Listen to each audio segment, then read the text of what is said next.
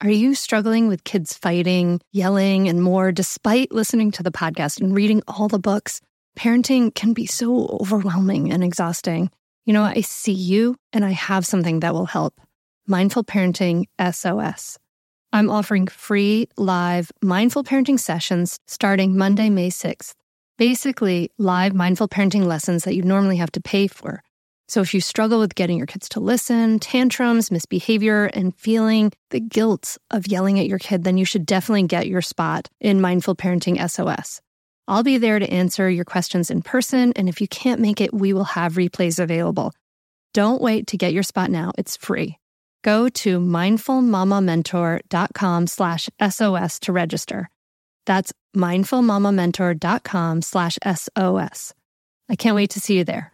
I'm realizing that we are the light together. When a candle gives off light, first of all, if it's sharing its flame with another candle, it takes nothing away from the flame on your own wick, right? Mm-hmm. Yeah. And the light that you give off together. Nobody owns the light that's bouncing around the room from a set of candles. So that's the kind of world we need to create as parents, as educators, as people in society. You're listening to the Mindful Mama Podcast, episode 139. Today, we're talking to Dr. Dan Siegel about the science of well-being. Welcome to the Mindful Mama Podcast. Here, it's about becoming a less irritable, more joyful parent. At Mindful Mama, we know that you cannot give what you do not have, and when you have calm within, then you can give it to your children. I'm your host, Hunter Clark-Field's Mindful Mama Mentor. I coach overstressed moms on how to cultivate calm in their daily lives and to create more peace and cooperation in their families. I've been practicing mindfulness for over 20 years. I'm the creator of the Mindful Parenting course, and I'm the author of the upcoming new book, Raising Good Humans. Yay! Welcome back to the podcast. I'm so glad that you are here today. In just a moment, I'm going to be sitting down again with Dr. Dan Siegel, the researcher, best-selling author, and therapist, talking about how mindfulness helps us work to feel physically healthier and happier, and how we can take advantage of everything it has to offer. He's going to talk about how parental presence has been shown to be the key to optimizing the chance for your child to have a life of well-being and resilience. So who is Dr. Dan Siegel? If you don't know, he's a mindfulness expert, and he's the founding co-director of the UCLA Mindful Awareness Research Center. He has written 5 parenting books, including 3 New York Times bestsellers, Brainstorm, The Whole Brain Child, and No Drama Discipline, and one of my favorites, Parenting from the Inside Out with Mary Hartzell. And he really has a unique ability to make complicated scientific concepts exciting and accessible. And he's talked to everyone from Pope John Paul II to His Holiness the Dalai Lama. So I hope that you will enjoy this interview that we are going to have in just a second. And yes, I just loved talking to Dr. Dan. You can hear in his voice, he's going deep. He'll talk towards the end of our conversation about this concept of we, me and we together, this concept of interbeing, which is so spiritual and amazing. So I can't wait for you to join me in this conversation. Before we dive in, I want to let you really know really quickly that I have an upcoming live training coming up. We'll be going live on November 12th through 15th, but join now and you can get started. It's called the Unmartyr Yourself Challenge, and you can find it at mindfulmamamentor.com/unmartyr, UNMARTYR. And it's for you if you maybe put yourself last, or if you feel guilty for self-care. And in this free live training, you're going to learn to make time for yourself, to speak your truth skillfully, to destroy mommy guilt, and improve your relationships and thrive without ever being selfish. And you should go check it out right away, because as soon as you do, I'm going to be giving you this really eye-opening self-care assessment that you can print out and fill out. And it's been a conversation starter with a couple. I know that for sure. So that's at mindfulmamamentor.com/unmartyr.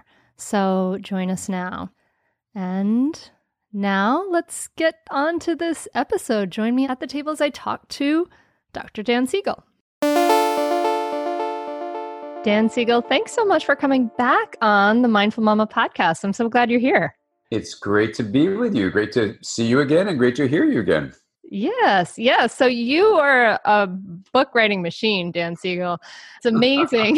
This is a monster of a book. This book, your new book, Aware, The Science and Practice of Presence. And you have how does one say that? You have dived even deeper into the science of meditation in this book in a really big way. So kind of what I'm getting from it, there's a lot of different things here. There's so much here, but what I'm getting a lot in this is that sense of lack of separation, right? That the mind and body, we tend to think of them as these separate things, but the mind changes the body so much, right? Like the way we work with our minds is actually changing our body a lot. Tell me a little bit more about that. Is that what you were thinking? There's so much there. So just tell me a little bit about the mind changing the body. Yeah. So I'd love to know the feeling inside of you when you use the word monster. So monster of a book. What's the internal state that gives rise to that word, monster? Did I say monster? Oh my gosh. Monster of a book. I think it was because I got the book like 3 days ago and I was like, I'm going to talk to Dan Siegel today. Oh my gosh, there's like all these pages. Oh, so it's a big, thorough book. It is. It's a big, big, thorough book. Yeah.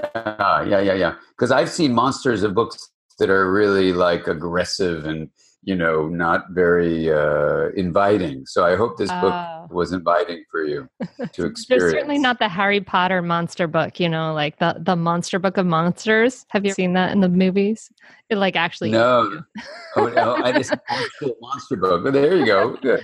So that's great.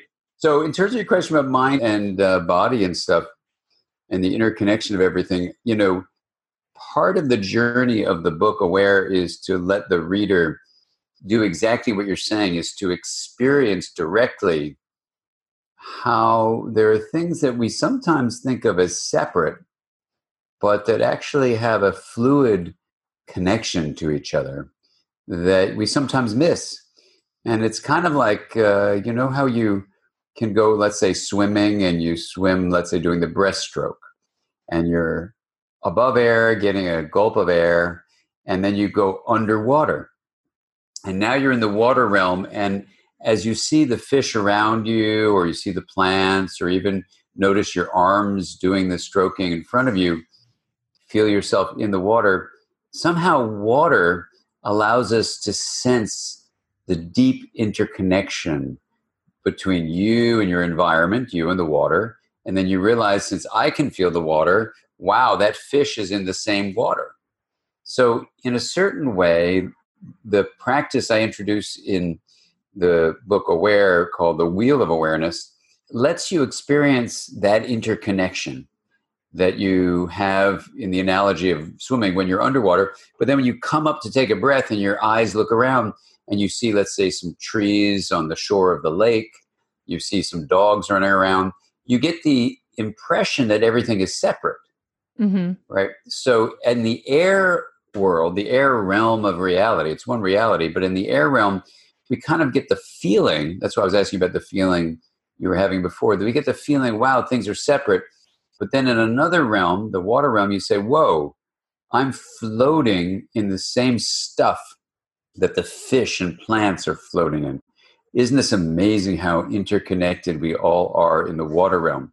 So that's a part of what the wheel does. Is at the first step, it lets you experience directly a feeling, a perceptual shift, which for many people is incredibly liberating. For others, it's really surprising. And for a parent taking care of a kid, I think it's really healing, because we think of our kid as, out there separate and stuff, but we realize they're part of a larger world and even part of ourselves. We can both differentiate and link. We can realize, yes, we're different, but yes, we're all connected. And that linkage of differentiated parts is something that the book also then explores, is the nature of what's called integration.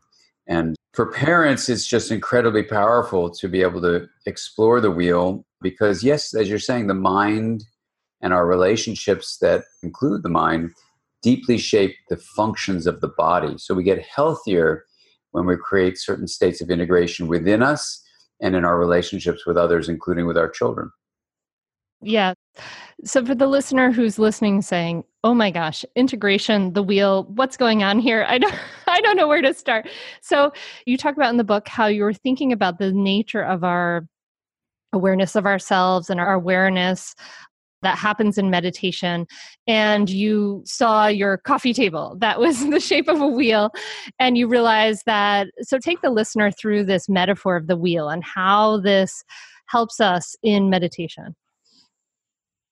Yeah, Hunter, the thing that's so exciting is there's a really simple idea that when a child learns it, it really empowers them. When a parent learns it, it shifts the fundamental way you parent. And, in the Aware book, I use an example of Mona, who's a mother of 3 kids who was really having an overwhelming time trying to care for these young ones. And she was really at her wit's end. And the wheel of awareness really shifted that. So you can say, well, what is the wheel of awareness? How did it shift Mona's experience? And here's a way to think about it. The simple idea comes from a long line of scientific reasoning and building on scientific studies. And from my own experience, trained as an attachment researcher, which is basically someone who studies parent-child relationships. So one of the areas that I work in is the field of basically, attachment functions. Like, how does the relationship you have with your child shape the development of your child's mind, their brain, their body, their relationships? That's what I study. That's what I'm trained to do. And for me, I needed to go to all the different fields of science to make sure that my understanding of the developing mind was as comprehensive as possible. So every parenting book I've written has been based on a field I work in called interpersonal neurobiology. And I'm giving you all this background because for anyone who just might hear the word integration for the first time, they may think I'm kind of making it up out of thin air. And I just want you to know that there are thousands and thousands of scientific studies that have been compiled together, synthesized, the common ground among them brought into what's called a conciliant perspective. And so the field I work in, interpersonal neurobiology, draws on all the fields of science to say things like, what is the mind? How does the mind develop? And what is a healthy mind? Mm. And from all of that comes this simple word, integration. Mm. That whether you're looking at a relationship between a child and a parent, where both individuals are differentiated and then they become linked with compassionate, respectful communication, that would be called an integrated relationship. So integration is simply defined as stuff being different, and then that different stuff, which is called differentiation, the differentiation stuff, that specialized or unique stuff, is then brought together in a linkage. That linkage for a relationship is how we communicate with each other. You can do it in a hostile way, or you can do it in a supportive, loving, caring, connecting, compassionate way. So an integrated relationship, amazingly, seems to lead to the growth of integration in the brain. What does that mean? It means this incredible organ in your head has different parts, and they become linked. And if you look at every study of well-being, integration is what leads to well-being. If you look at every study of lack of well-being, impaired integration leads to troubles with well-being, which comes out as chaos or rigidity, basically. So that leads to the following simple statement: integration is the basis of health. Okay, so for someone who's suffering, who has challenges, has difficulties, anxieties, doesn't feel a lot of well-being, kind of what I'm hearing you say is that in their brain, in their mind, there's either a lot of rigidity or chaos. There's not a lot of interconnecting parts, talking to each other, that kind of thing. That would be the mark of like a healthy, integrated brain. Is that if you're talking about the brain? That's right. Okay. Right. And the mind is more than the brain. It's the whole body, and it's more than the body. It's our relationships with each other too. So you could do that beautiful statement you just made about the brain.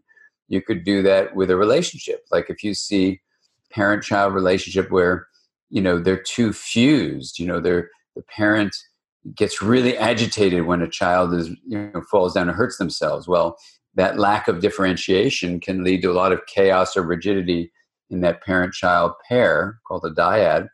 Or, if the parent doesn't even care that the child fell down and hurt herself, there'd be too much differentiation, not enough linkage. So it's a balance of this differentiation and linkage. And interestingly, when that balance is not there, you get chaos or rigidity. So this is where the simplest, What's that? The middle path. We're wanting to find the middle path here, right? That's the healthiest way, is the middle path between chaos, between rigidity, or between too much caring, not enough caring, is kind of what you said.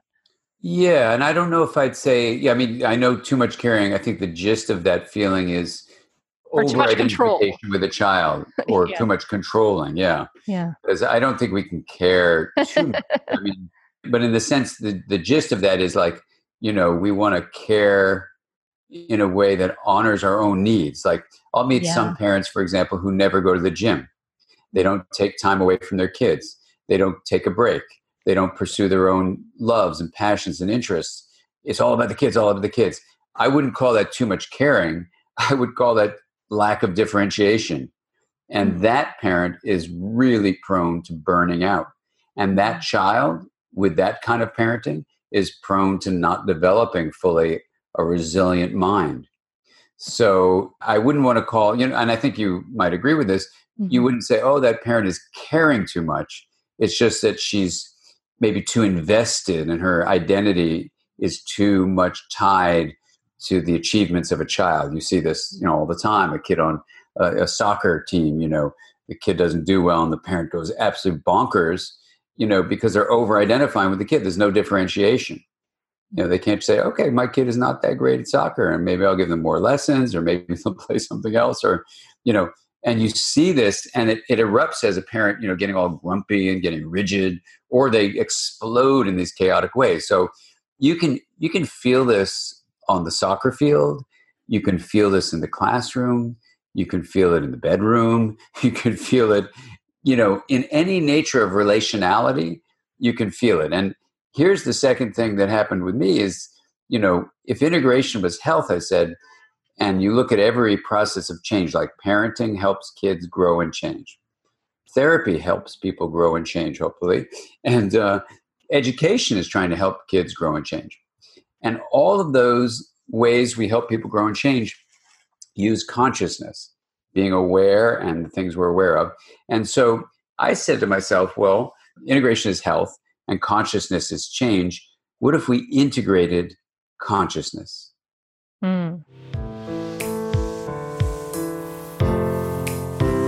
Breathe. I'm interrupting the podcast to invite you to imagine listening to the ocean and feeling the warm breeze on your face. Imagine seeing little monkeys and smelling the fragrance of a tropical orchid while looking out at a vista of islands and endless ocean. This will be your reality when you join me for the Mindful Mama Costa Rica retreat next April. We'll be staying in a luxurious private estate, which has a view to the beach over the rainforest canopy from every room, as well as from the yoga porch and the infinity pool. Join me and other mindful mamas, with each day designed to have a perfect balance of time for yoga, mindfulness, discussion, and free and open time so you can either make it adventurous, go hiking, learn to surf, kayak through the mangroves, go ziplining or more, or make it relaxing. Instead of adventures, relax poolside or wander down to the beach. We'll start each day with meditation and all levels yoga on the yoga porch. Every afternoon, we'll come together for guided relaxation and coaching and discussion with me. Locally sourced foods will be served at breakfast and dinner by our talented in-house chef. If you want to get away from everything and take the break that I know you deserve, join me. We have limited spots available, so now is the time to reserve at mindfulmamamentor.com/Costa Rica or email me at hunter@mindfulmamamentor.com. That's mindfulmamamentor.com/Costa Rica, or email me at hunter@mindfulmamamentor.com. I can't wait for you to join me there.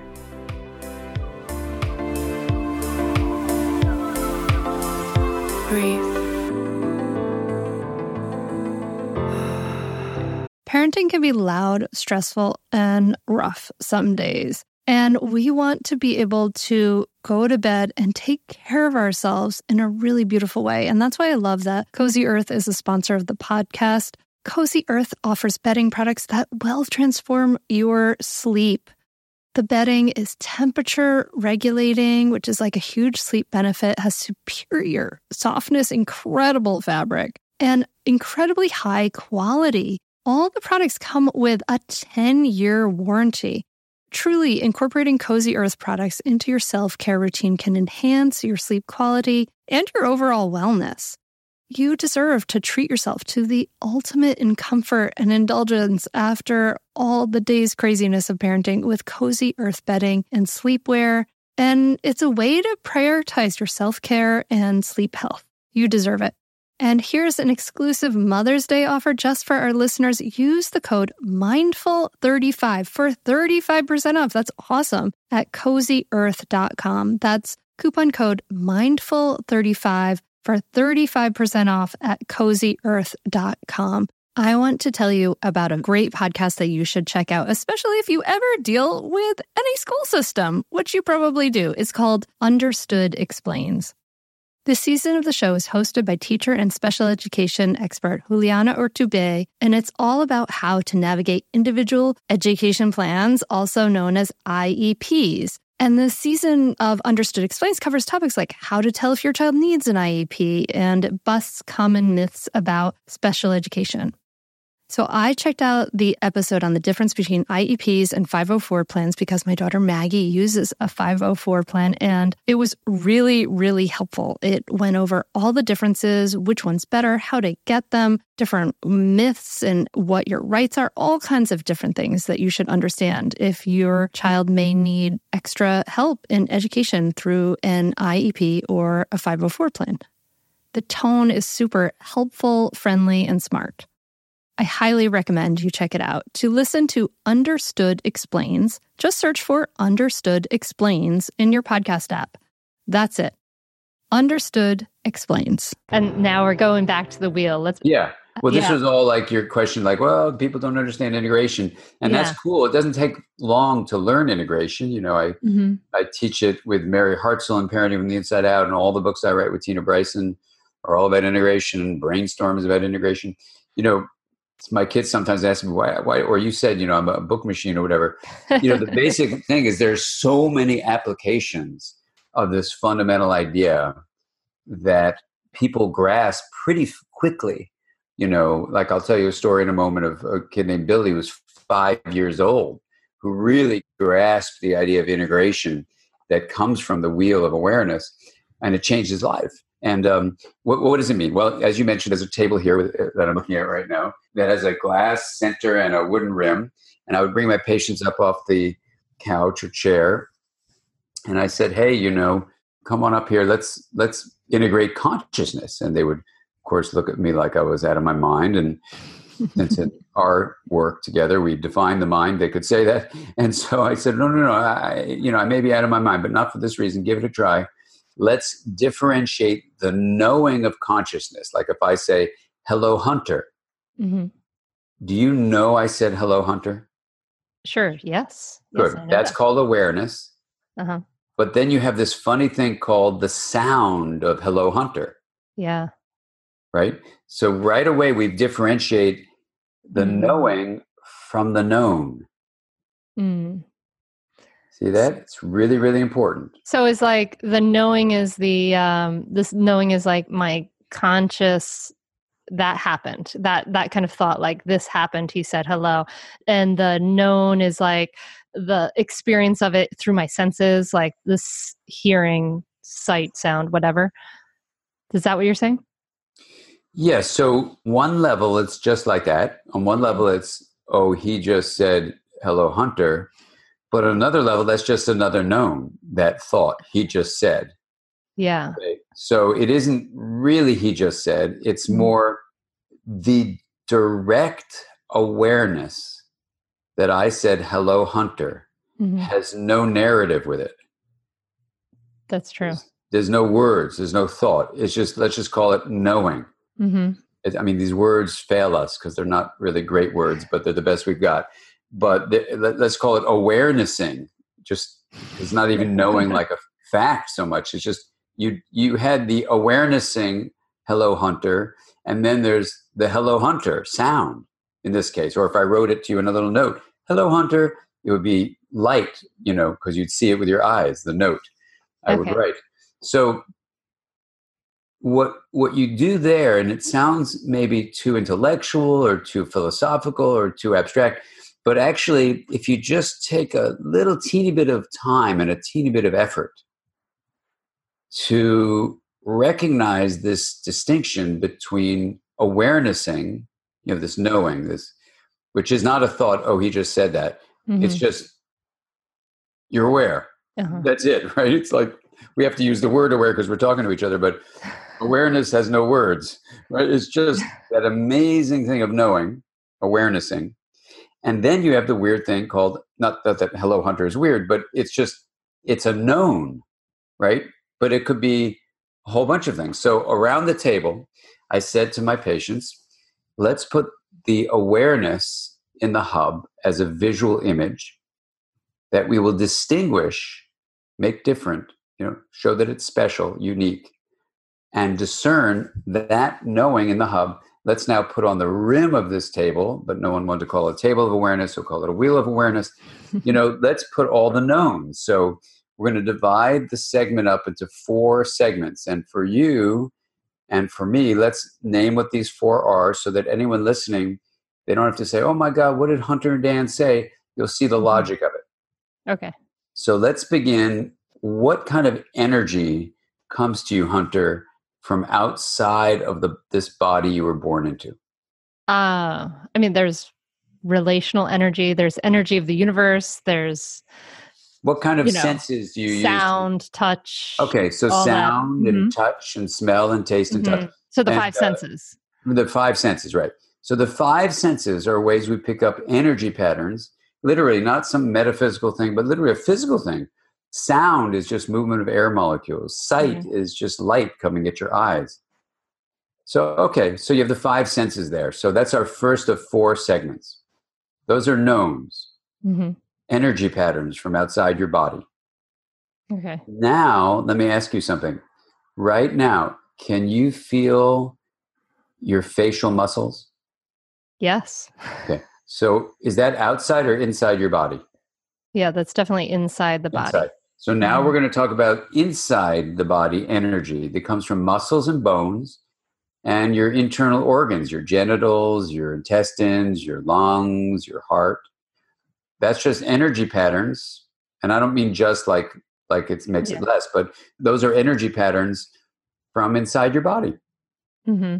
And in science, we actually call that the 6th sense, your ability to perceive energy patterns from within the body. Is called either the 6th sense, or we also call it intero for interior, ception for perception. Oh, so our that's good. interoception. I've always wondered because when I walk people through mindfulness, we talk about the sense of what you're sensing in your body, right? That felt sense in the body. I talk about the felt sense of the body, but I didn't have the word interoception. So thank you very much. Interoception, absolutely. Yeah. And it's really an important thing you're teaching when you teach that, Hunter, because, lots of studies show that the more capacity you have to distinguish those interoceptive signals and really rest in them and feel them, the more you know your own emotional state, the more you can regulate that state, and the more empathy you have. So it's the basis for social and emotional intelligence. Wow. Yeah. So it's really, interoception is like awesome. Okay. But to keep it at the energy level, right? Those are energy flows from inside your body, right? Now let's move to the 3rd segment of the rim. And the way you move around the rim, by the way, is you have a singular spoke of this wheel. That's the spoke of attention going to these different knowns. So in the wheel practice, or even just in a wheel drawing, you can draw where is this spoke of attention going to? Is it on sound right now? Or is it the feeling in your gut right now? Or let's go to the third segment. And the third segment is, what else can you be aware of? What do you think? Thoughts. Thoughts, exactly. And these are a part of what are generally called mental activities. Yeah. So that might be emotions, images, memories, thoughts, of course, beliefs, attitudes, intentions, longings, desires, all that stuff, right? All right. Let's just use the phrase mental activity. Now, you may say, hey, that's all coming from inside your head. It's your brain in your head. And that's okay. That's probably has a dominant influence on that, but it may be more than that. But for now, if you want to say, where's it coming from? Let's just say it's coming from your head. And I don't mean like activity likely gives rise to a lot of our mental activity. It's not the brain and the head does not work without the whole body or even the relational world. So we'll just leave it at that for now. But that's a place to begin anyway. Okay. Now, if you move the spoke over again to a fourth segment, this one is something you already mentioned, Hunter. It's the relational energy you feel, like your sense of connection to your partner or your child, or the interconnection you have with nature and the living world around you, or the whole planet. So the way I like to remember it, and my daughter did the drawings for the Aware book, and she has a beautiful phrase she uses, it's your interconnection with people and the planet. Nice kind of P alliteration. So this connection with people and the planet is a relational sense. Let's just, if we want to make these numbered, let's call that the third segment of mental activities. Let's just name that the seventh sense, just for putting a number on it. And then this would be the eighth sense, our relational sense. And you could say, well, where's the energy coming from in relationships? And, we haven't studied that yet. I'm in a study group where we're trying to really study that. But it could be in the betweenness, right? That you feel it. Like I was just doing a 3-day solo retreat in the forest. And you could feel your connection with the creek, with the stones, with the animals around you, with the trees, and it was beautiful. I mean, it was so beautiful to feel deeply interconnected. It's not the best word, interconnected, but it's the idea that I'm connected to the trees are connected to me. And in a sense, that relationality is something larger than just the individual parts. And I love that, like you're pointing to the fact that we can sense that in our bodies too. Like, cause if we, isn't it, when we sort of look at our skin, right, there's no place, like if we zoom up real close where our skin ends and the world begins, like we're always giving and receiving from the environment around us, as far as air and molecules and things like that. And that's something that we can really feel that you're kind of talking about. And that gives this sense of that sense of interconnection and being part of that gives this huge sense of well-being, at least for me.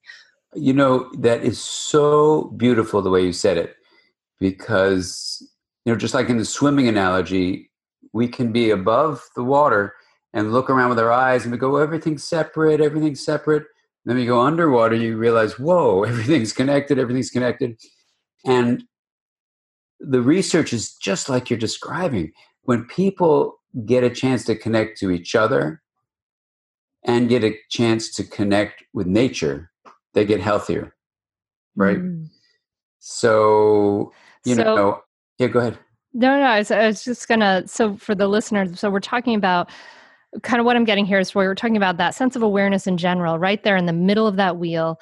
And then on the outer edge of the rim of that wheel, there's our 5 senses, the way we pick up energy, the way we sense our body, our mental activities, and then our relational energy. And all of these things like really help us to get this sense of well-being. And you're kind of what I'm getting from this idea of the wheel and what you talk about this is that it's like the awareness of our awareness, right? That sense that we have this awareness of this knowing that we're feeling these things, that we're having that interoception or we're having that relationship, that also adds to the sense of well-being.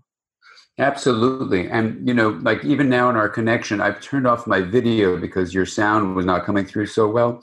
So I think the energy that the fiber optics could contain was too much. And once I turned the video off, Now I'm hearing you more directly. I'll bet if you turn your video off, even though I don't want to stop looking at you, No, I think I might too. The sound might even be better. Yeah. So let's see if it improves it. But this is where we're aware of awareness, in the sense that we're aware of what's in the contents of awareness. And your audio was, for me, broken up. I pressed stop video, and then you're really clear as a bell. So do you notice an improvement in the sound coming to you now that you've shut off the video? Let's, I mean, do you? I'm kind of crossing my fingers. We'll see how it goes. We'll see how. Okay. Anyway, the point here is, though, this relates to what you're saying. You can be aware of the quality with which energy is coming at you. And in the Wheel of Awareness practice, what's so fascinating is it's a practice that simply goes like this. And let me start with a 5-year-old and how he used it, because Tina Bryson, my co-author, and I, we introduced the Wheel of Awareness in the Whole Brain Child, and you can learn how to teach it to your kids. So there was a teacher, Miss Smith, who was a kindergarten teacher, and one day a new child arrived, having been kicked out of his other school for beating up a child on the yard. So he came to her kindergarten class. He, like everybody else, learned the Wheel of Awareness. And then on the next day, Billy, let's call him, he came in to see Miss Smith during recess and said, Miss Smith, you got to give me a break. I am on the yard and Joey took my blocks. I'm about to hit him. I'm lost on my rim. I've got to get back to my hub. Beautiful. So what he was able to do with just the Wheel of Awareness as an image, where she had taught him, like we do from the Whole Brain Child book, we teach you basically to say to children, look, did you know your mind is like a wheel where you can have this experience of being aware? We're going to put that in the middle of the wheel, which is the hub. And then all the things you can be aware of, you can send a spoke out to what you hear, what you see, what you feel in your body, all that kind of stuff. And let's explore what's on your rim. So in this case, Billy amazingly was able to say, on my rim, I feel an impulse to hit. But because now I know I have a hub, I can pause and put a space between impulse, like to hit Joey, and action, the actual hit.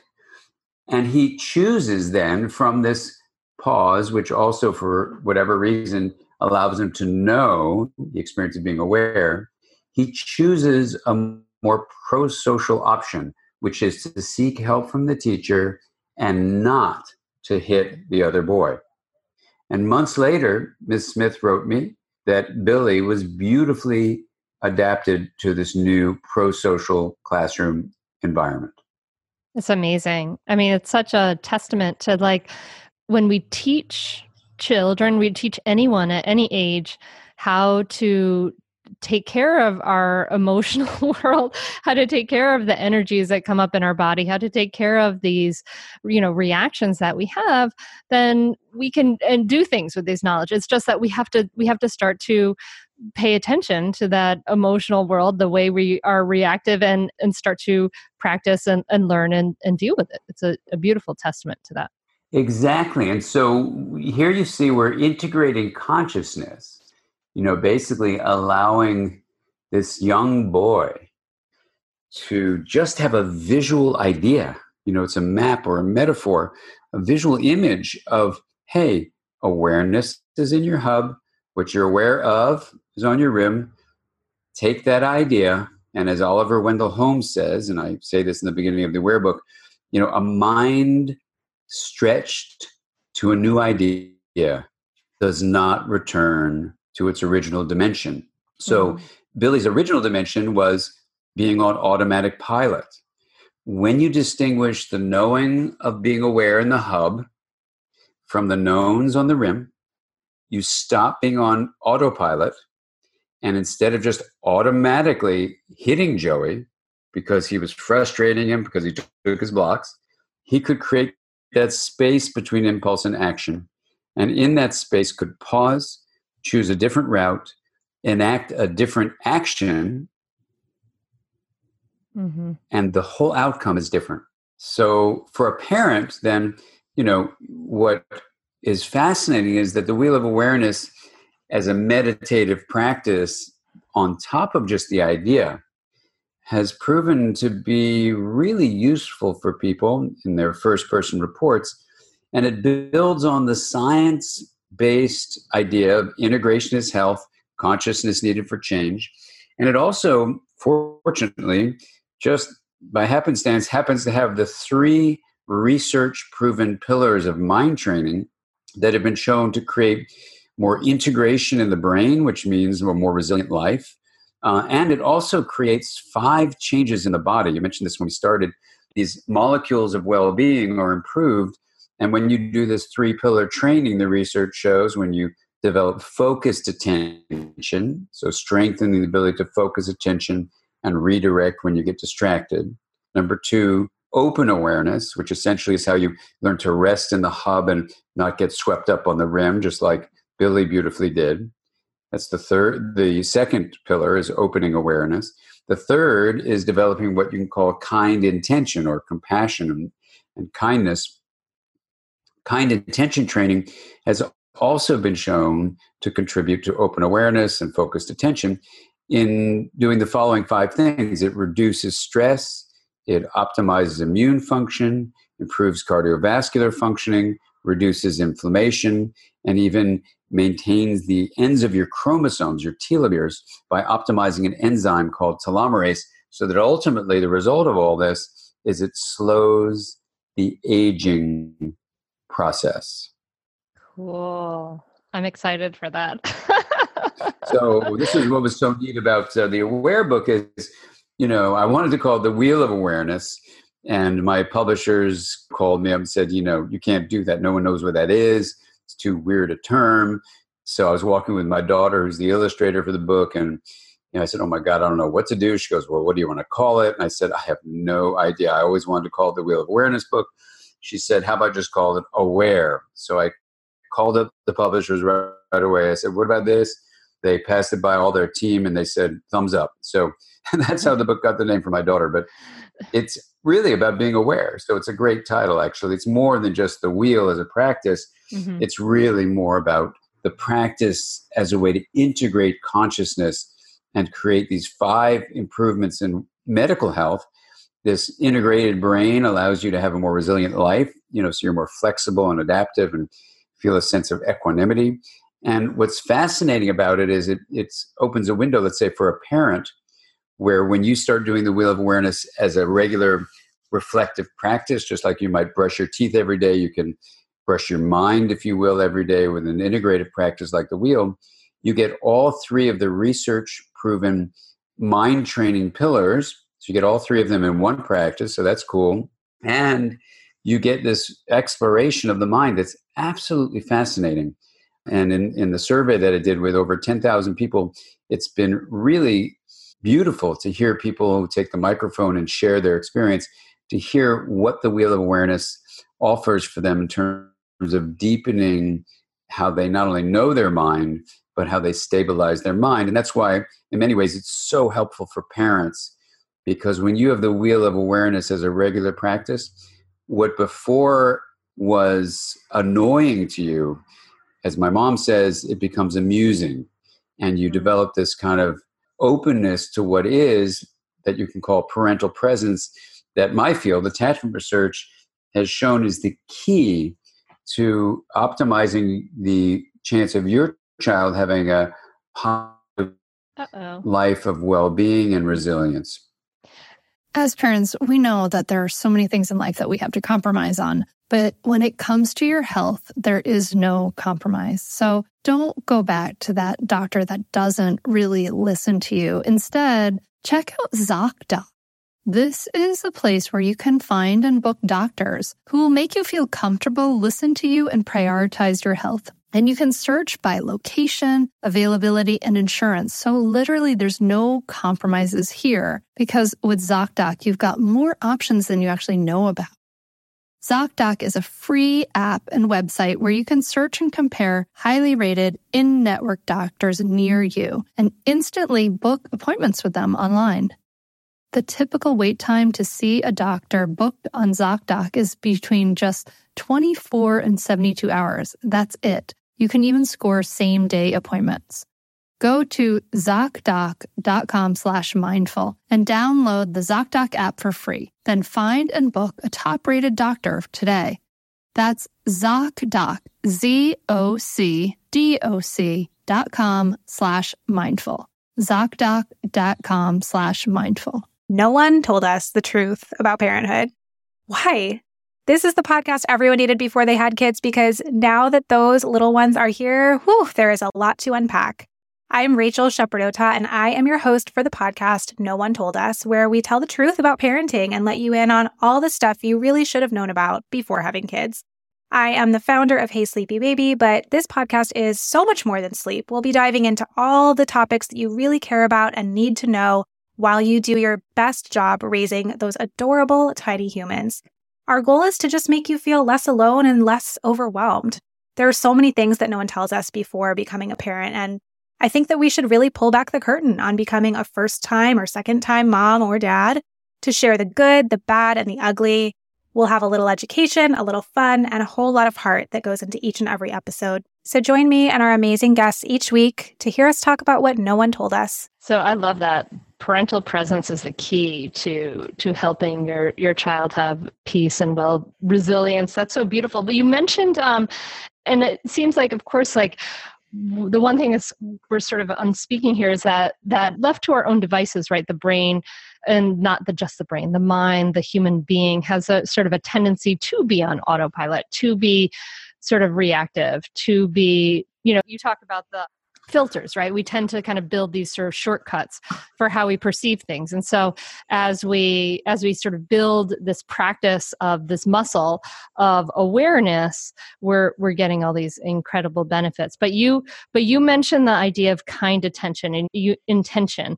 And so that can be developed in lots of different practices, like in your practice, and also like a loving kindness practice. Can you tell us what's happening when we are doing a practice like a loving kindness practice? We're using phrases to kind of shift from that reactive autopilot mind into a mind that's focused on kindness towards oneself or others. What's happening there?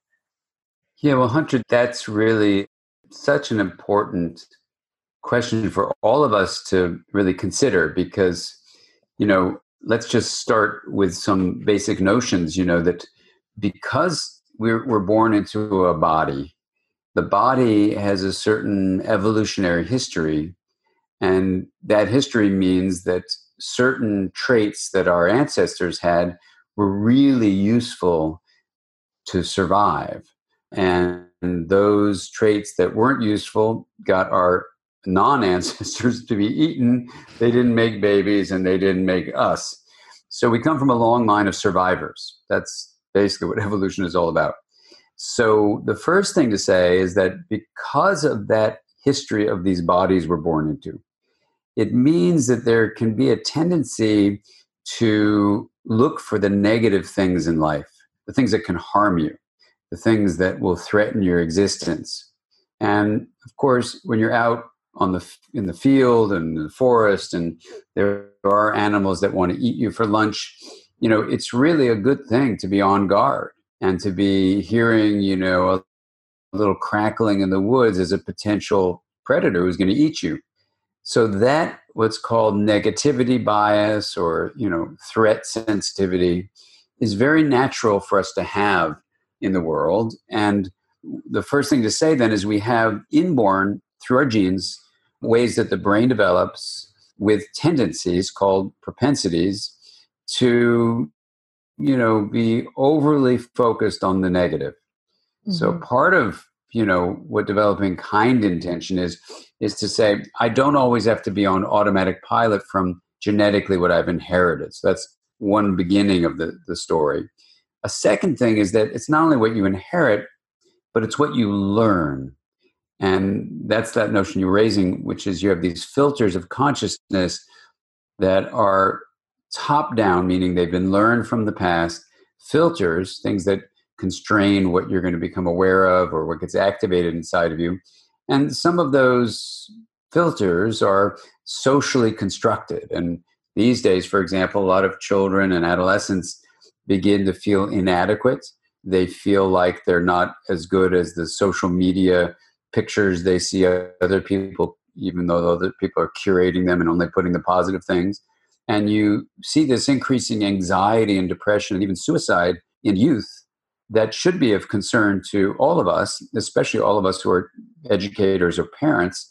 And what I try to let kids and adolescents know is that actually those messages have the potential to really make us feel terrible about ourselves. They're learned messages that you are not good enough, how many friends you have, how many clicks you're getting, all this kind of stuff. So for that second reason, there's some intentional effort we have to make it a kinder way of being in the world, a place where you actually feel good about who you are, because you're getting lots and lots of messages that you're not good enough. Mm-hmm. That's a second thing. The third thing I'll just say is that because the brain is called an anticipation machine, what that means is that, we tend, as we get past like probably around 5 or 6 years of age, we start learning so much about the world that we start to perceive things, to actually literally see things and hear things through a very constructed filtering process. For actually really hard to see that dog. What's that? Say that one more time, Dan. We did have a little glitch in the audio. Okay. Yeah, so because the brain is the anticipation machine, we learn so much by 5 or 6 or 7 years of age that we start perceiving the world through a filter of what we've learned from the past. So if we've learned what a dog is, for example. So if we know what a dog is and we walk down the street, we actually don't really see with our eyes what's in front of us. We see a built model of a DOG. We even name it dog, and we don't see it. So because of this is now a third reason, anything that can help us be more, what some people call mindful, other people might say more receptive, other people might call it more present, whatever you want to call it, let's just use the word presence. It's actually an art form to have what you could simply call bottom-up experience, or being present for life, or beginner's mind, or seeing with fresh eyes. These are all meaning the same thing. And so because of this tendency, then as you go through adolescence, you really filter things through this lens of prior experience and anticipation of what's going to happen next. So part of what developing focused attention, open awareness, and kind attention involve is combating these 3 challenges of being a human being that can get me really distracted. So I want to develop focused attention. And there's a lot in life that can make me not kind to myself or others. So I can intentionally cultivate a feeling of connection, where this is our 8th sense, a feeling of love and care for my inner life. Let's just call that self, even though I don't really like that word. My inner self, let's just use that phrase. And my inner self would be my relationships with others and their inner selves. And I don't really like the word others, but we tend to use it. And I don't like those words because we're so deeply interconnected that I wish we had another way of using words to indicate that a person in a body that's different from the body you were born into is really a part of who you are. And you notice in that sentence, I never said the word other. It's hard. It's hard to have that language. I mean, you're really getting into very deep philosophical things here. I mean, I practice in a Sangha in a Buddhist tradition, and there's a song that I always sang to my daughter from that tradition, that part of the language from the song is, because I am in you and you are in me. And I always thought that must be so deeply, she loved that song so much. And I thought it must be so deeply comforting, that just that knowledge or that reassurance. No, it's so important, that reassurance. And in some cultures, they'll say things just like that, or say things like, you see me, therefore I am. And we don't want to lose our differentiated nature. So it's not like giving up a self, but it's more like expanding what the self is really experienced as being. And it's exactly like you beautifully just said. We are each other. Now, I use the word mwe, MWE, so that you retain the me, because you do have a body, but you're also the we. And the way I like to think about this is an analogy of a candle, that if you're a candle, you are more than just the wax. If the wax is the body, your mind is living in that body, yes, but it's also the flame. It's also the light that you give off. And that's way beyond the wax. Oh, I love that candle metaphor, Dan. That's awesome. I love that. Yeah, and I think that's the way we need to start living in modern culture. And this is what kind intention basically cultivates. It says, okay, I've got a body. I did that in my second segment of the rim. Awesome. But now in my fourth segment, the relational sense, I'm realizing that we are the light together. When a candle gives off light, first of all, if it's sharing its flame with another candle, it takes nothing away from the flame on your own wick, right? Mm-hmm. Yeah. Oh, And the light that you give off together. Nobody owns the light that's bouncing around the room from a set of candles.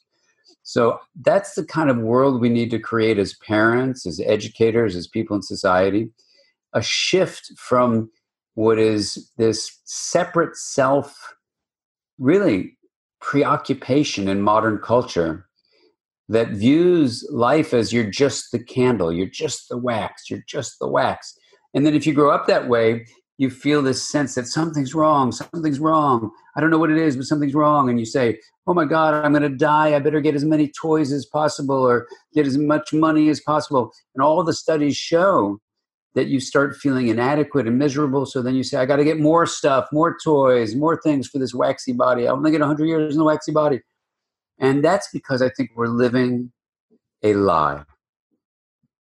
We're living a lie in contemporary times of a separate self. And as parents, you know, when we begin to realize that we're the first teachers of our children, to let them know that they are the light beyond the wax alone, we're going to create a different life for our child that is more filled with meaning and connection and purpose. And as they get that healthy way of being we, you know, the candle would be both the me of the wax and the we of the light. So that's a we, MWE. The more we help our kids grow as a we, the more we're going to bring well-being into the world. And we're going to shift how people are running around this planet right now in contemporary culture with this incredible sense of, let's use the word, dis-ease. They don't feel at ease. It's dis-ease. And of course, it leads to disease. And this lack of awareness that the lie of the separate self is killing us is just this hidden, it's a hidden idea, but it's embedded in our cultural way we speak to each other. That's why I'm so, like, for my next book, I'm like so driven to gather the insight from young people, from older people, from different traditions. How do we need to move human culture on this planet away from a lie that is so embedded in how we talk to each other, the words like self and other, that we often don't even realize we are perpetuating the lie by the words that we choose, even when we're trying to choose them well. So I'm a nut about really thinking deeply about this, so that as we raise kids in whatever setting, you know, we raise them as parents, we raise them as teachers, we raise them when these kids enter companies and organizations, and we raise them as people who run media companies or social media platforms. You know, all these ways we shape our notion of the self. And I know this may not be what we thought we were going to talk about today, but the wheel of awareness, and it really is how you started, the wheel of awareness lets you develop a healthier, waxy body, which is awesome. It helps you develop a more integrated brain in that waxy body. Great. And it allows your mind to take more than just what Hunter Clark Fields is saying or Dan Siegel is saying, but actually in your own direct experience, to feel, to sense, to realize our deeply interconnected nature as am we, that we are, in fact, the light beyond the wax alone. And when you start to live like that, I mean, it's a win-win-win situation, because you will be healthier and happier, your children will be healthier and happier, and the world we all create is going to be a kinder, more compassionate place for all living beings to be in. And that is a shift that you may think, oh my God, how can I contribute to that? Start with the Wheel of Awareness yourself. Come to my website, do the wheel, read the Aware book. You know, it may seem like, oh my God, this is too much to do. But actually, it's not too much to do. It's the thing that we all need to do together, because that's the world we can create, that our children are waiting for us to take responsibility, to recognize what the problem is, and to do something about it. Dan Siegel, thank you so much.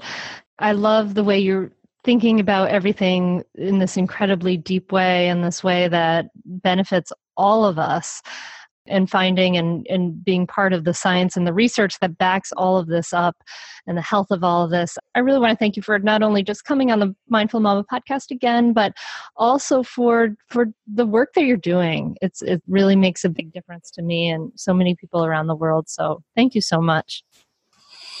Thank you very much. It's really great to be with you here, Hunter. And, I wish you all the best. And for everyone listening to us, I mean, this is something that we can actually create. It's not just some ideas you heard on Hunter's podcast, but it's actually something that in an interconnected way, if we all start doing this from the inside out like this, I think it's going to blow our minds wide open, the kinds of changes we start seeing on this planet.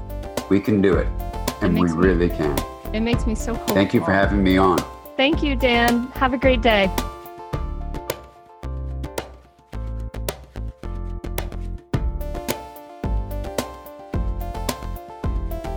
Thank you so much for listening to this episode. I love Dan Siegel. I love that idea of mui, this interbeing. It's really the scientific truth, and it's when we dig down deep, we can feel that, right? We can feel that we are all inter-are is truly at the base of what I believe about this world. That's for sure.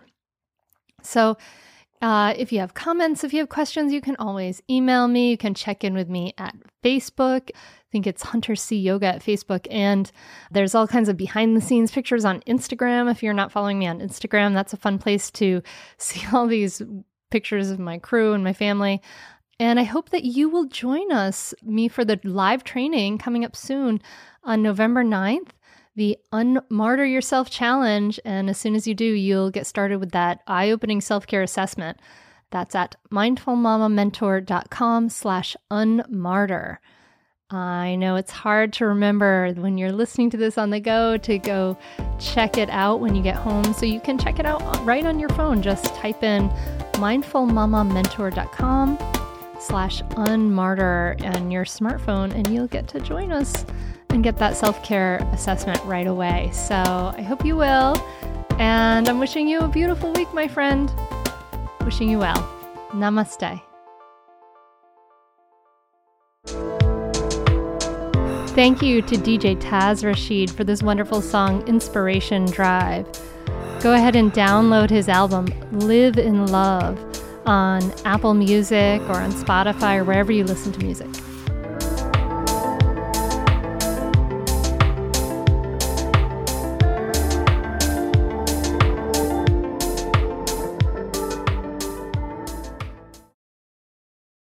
Well, hey there, busy mama.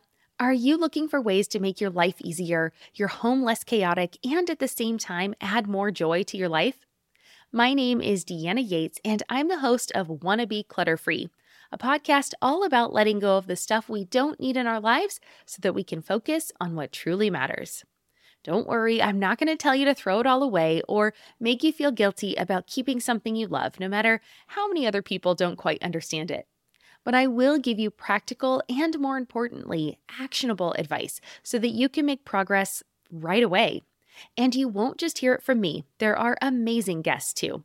It's like having your bestie in your pocket telling you it's okay to let go of the things that are not serving you and your family in a totally non-judgmental way. So join me over on the podcast where we can work on progress over perfection for those of us that want to be clutter-free.